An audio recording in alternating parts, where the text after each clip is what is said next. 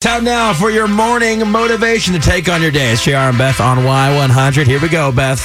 Sometimes the bad things that happen in our lives put us directly on the path to the best things that will ever happen to us. So, that's really true. For example, if you break up with someone or if you get divorced, maybe later on down the road you find the true love of your life and you realize if you never would have went through that struggle, you wouldn't find the real person that you're supposed to be with. Well, let me relate that to my own career.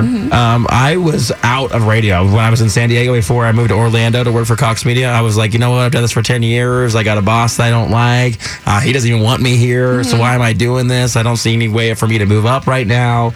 And so, you know what I'm going to do? I'm going to go and do what my other dream was to be a firefighter. So I was going to go to the fire academy. Literally was taking classes, was taking the physical test for it and all that stuff. And I got a random call from Orlando. But because that guy had turned me off, that old boss had turned me off to radio, it allowed me to quit that job and be available to be contacted by somebody else.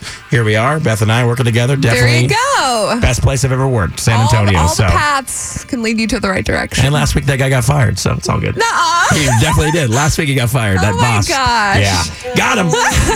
Stop. Don't wish anybody Positivity. out of a job. Don't wish anybody out of a job except for that guy.